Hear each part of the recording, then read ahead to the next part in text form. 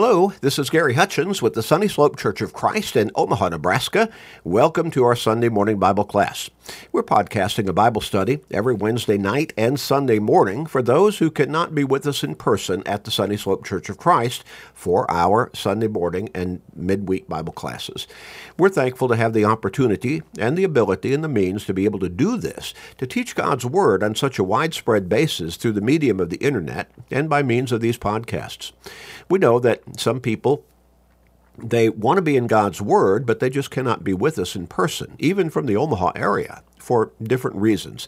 Maybe scheduling, maybe they've got sickness, maybe they've got physical problems, and so they can't be with us in person, even though they're right here in our area. But we know also that there are many people in other parts of the country and literally around the world who listen to our Bible studies that we podcast. They want to be in God's Word. They want to be under the sound of the Scriptures. They want to understand more fully what God's Word teaches and what it means and what the applications are to their lives.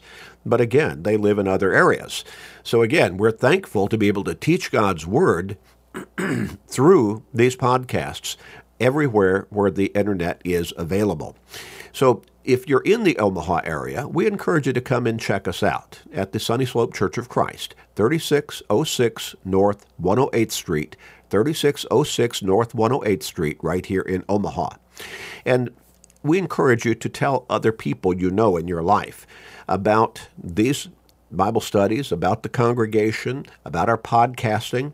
Tell them to go to our website at churchofchrist.com, churchofchrist.com, and click on the podcast button and sign up for our podcasting. It's free. It always will be free. We're not after people's wallets. We want to help people get to heaven. When they sign up for our podcasting, they will automatically receive to their smartphone or computer or whatever smart device they choose our Sunday morning Bible class, our Wednesday night Bible class, all of our sermons, a Monday through Friday radio program we call Search the Scriptures, and a 7-day-a-week short Bible study that we call Today's Bible Class. Only about 13 or 14 minutes long usually, but it's every single day keeping us into God's Word, and that's important for our faith because faith comes by hearing the Word of God.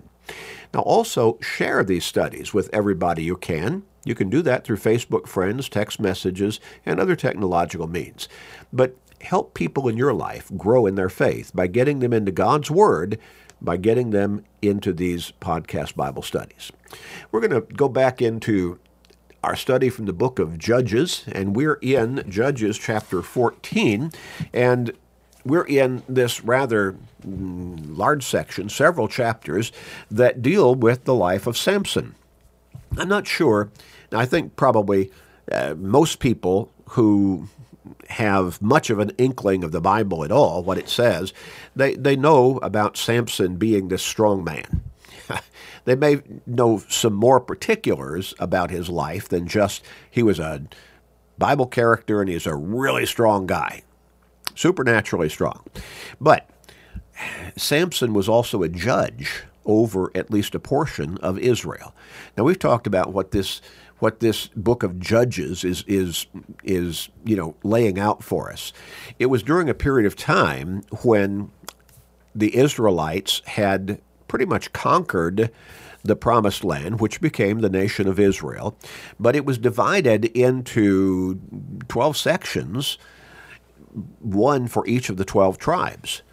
And they had pretty well conquered the land, but they didn't quite finish completely conquering it and driving out all of the idol-worshiping people that God had warned them and commanded them, you don't have anything to do with them, you don't have any relationships with them, you particularly do not intermarry with them or allow your sons and daughters to intermarry with them because they do not follow me. They do not believe in me. They believe in idols, and idols are just images and statues and carvings and so on, and they worship those as gods, lowercase g.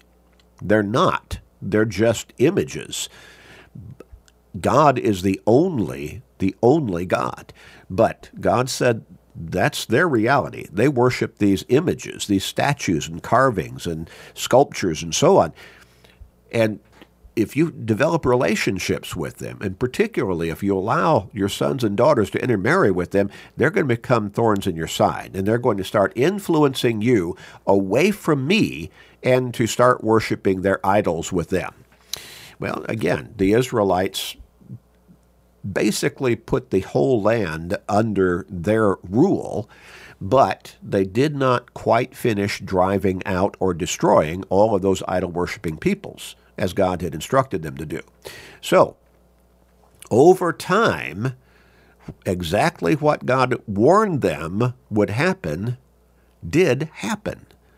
And so the people of Israel, the ones whom God raised up to be his people through whose bloodline he would send the Savior into the world, they began more and more to worship idols themselves. And as a result, then God would allow them to be conquered by foreign powers. And then they would come to repentance, and God would raise up a leader called a judge who would lead them in a conquest or at least battle against those enemies and drive them out and reestablish their independence, their freedom. Well, so they would repent and come back to God, but I don't know that they ever came fully back to God during this period of time. It seemed like they still held on to some extent, in the background perhaps, still held on to those idols a whole lot of the time.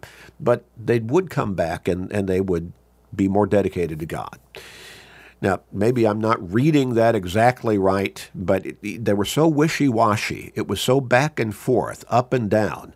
They would come back and repent and strive to be faithful to God for a period of time, maybe 30 or 40 years, and then another generation would grow up and become the adults in that land, and they would get taken in by the idols, and so they would become unfaithful to God. It just went back and forth, back and forth.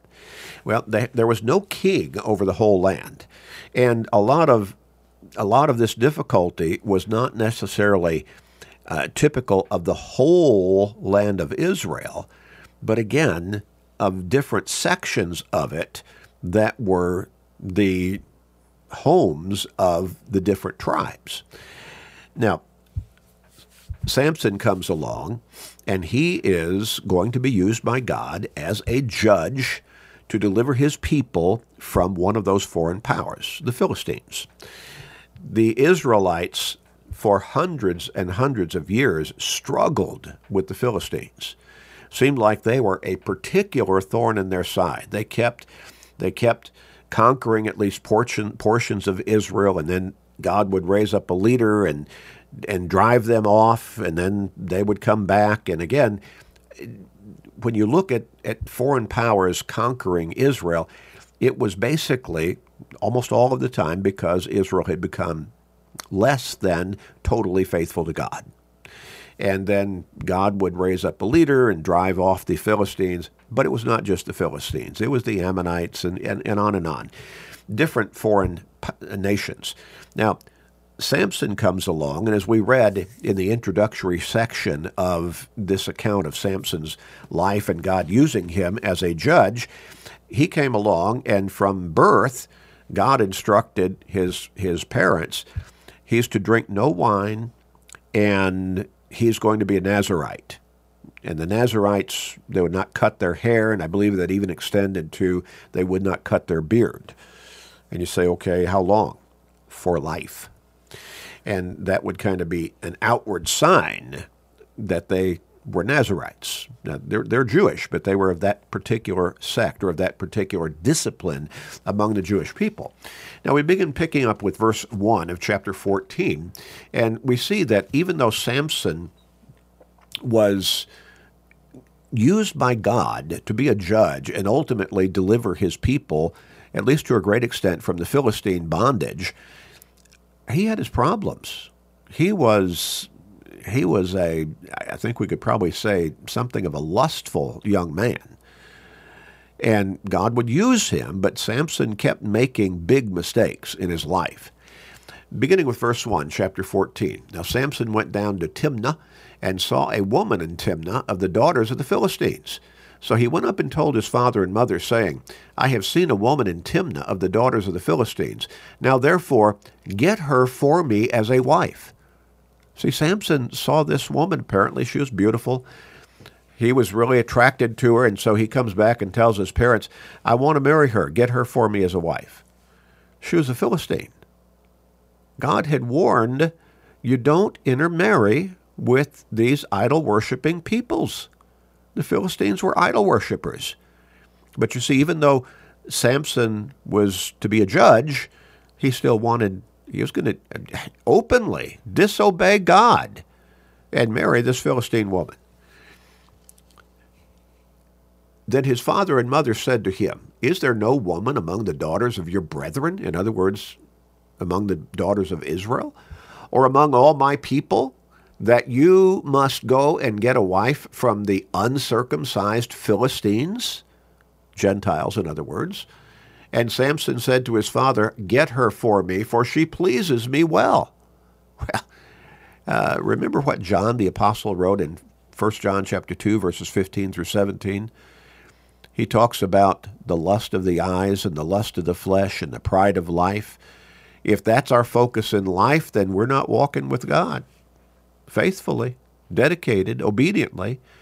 He said that those are the pleasures of the world, and the world's going to pass away, he said in verse 15. Well, Samson is struggling along that line.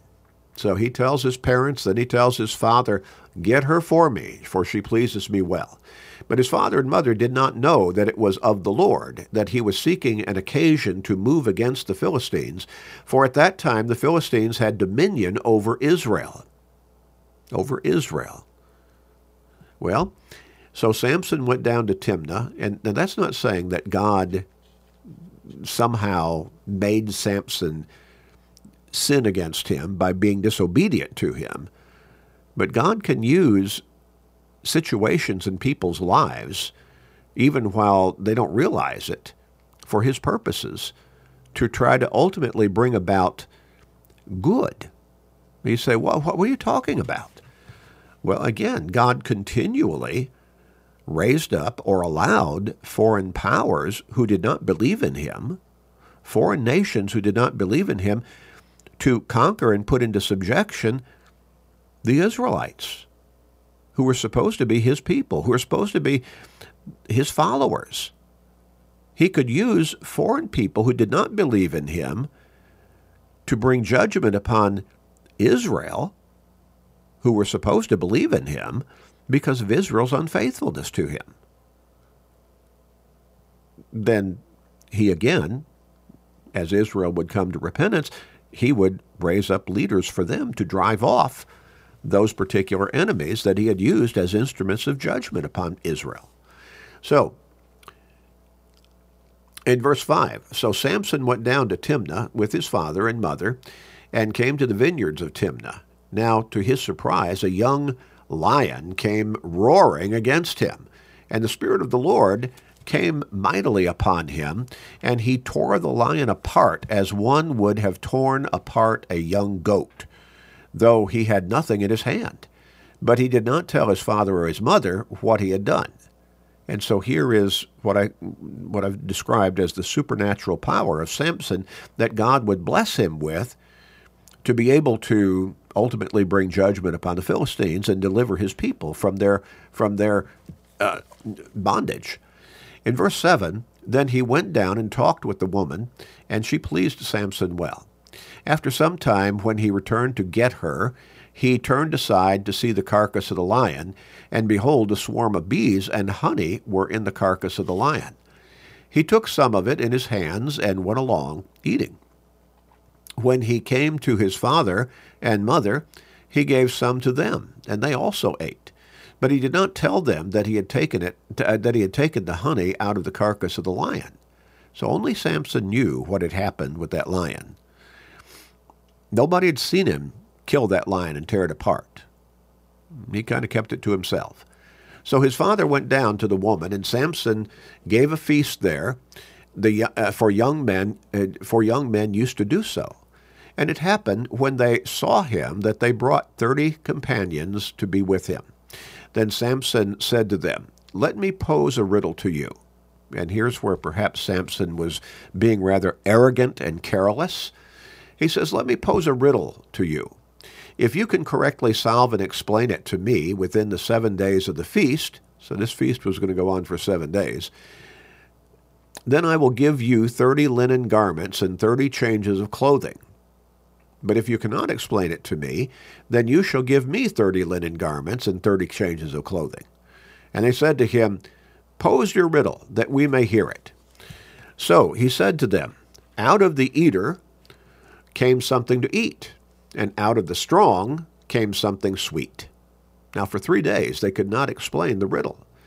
But it came to pass on the 7th day that they said to Samson's wife, "Entice your husband, that he may explain the riddle to us, or else we will burn you and your father's house with fire. Have you invited us in order to take what is ours? Is that not so?" And so the young men Samson had invited basically to his wedding feast, the party that was going to go on for 7 days, they could not answer his riddle. They could not solve it. They could not answer him as to what it meant. And so finally they threatened his bride-to-be, "Tell us, you entice him. Get him to tell you what the riddle is, and then you pass it on to us. And if you don't do that, we're going to burn down yours and your father's house." Well, intimidation, threat to violence. Now for 3 days they could not explain. Now drop down to verse 16. "Then Samson's wife wept on him and said, 'You only hate me. You do not love me. You have posed a riddle to the sons of my people, but you have not explained it to me.'" And so she was working on his emotions in response to the threat that these young men had made to her. He said to her, "Look, I have not explained it to my father or my mother. Nobody knows. So should I explain it to you?" Now she had wept on him the 7 days while their feast lasted, and it happened on the 7th day that he told her, because she pressed him so much. Then she explained the riddle to the sons of her people. So the men of the city said to him, on the 7th day before the sun went down, so it's the last day before nightfall, they explained the riddle to him. "What is sweeter than honey? And what is stronger than a lion?" And he said to them, "If you had not plowed with my heifer, you would not have solved my riddle." Now Samson understood quickly. He calculated. She's been working on my emotions. She's been crying. She's been accusing me of hating her and not loving her because I won't tell her the riddle. I've tried to tell her. I didn't even tell it to anybody, not even my father and mother. But he finally told her, and then quickly she tells it to the young men with whom Samson had made basically, a bet, you might say, a challenge, and so they explain it to him. And Samson quickly calculates and realizes, you got this from my wife-to-be. You did not solve this on your own. Verse 19, "Then the Spirit of the Lord came upon him mightily, and he went down to Ashkelon and killed 30 of their men." Ashkelon being a city of the Philistines, "took their apparel and gave the changes of clothing to those who had explained the riddle. So his anger was aroused, and he went back up to his father's house. And Samson's wife was given to his companion, who had been his best man." So he leaves. His wife is given to another man, who was supposed to be Samson's best man. He went and killed 30 Philistine men and took their clothing and gave that clothing to those with whom he had basically made the challenge or the bet, if you want to think of it that way. And Samson did not enjoy marriage to that woman that he wanted, who had come from the Philistines. We'll pick up with chapter 15 and start to see. Now again, God is using Samson to bring judgment upon the Philistines and deliver Israel from their bondage. We'll go on with chapter 15 next time. Let's pray. Father in heaven, we thank you for, again, giving us the instructions that you give us in your word, and including in your word, by way of illustration or maybe just lessons, the examples of people living in the times that your word was written, talking about, in some cases, their faithfulness to you and dedication to you, in other cases, their lack of faithfulness, and the problems that that lack of faithfulness caused in their lives. Help us, Father, to learn the lessons that you want us to learn from these accounts and to make the proper application to our lives. Help us to be strong in faithfulness to you and to guard against always becoming weak in our faith and faithfulness. Help us to be mighty examples to people around us of faithful dedication and commitment to you and the blessings that you bestow upon us as we live faithfully before you. Please, Father, we pray. Please, Father, forgive us of our sins, and please hear our prayer. In Jesus' name, amen.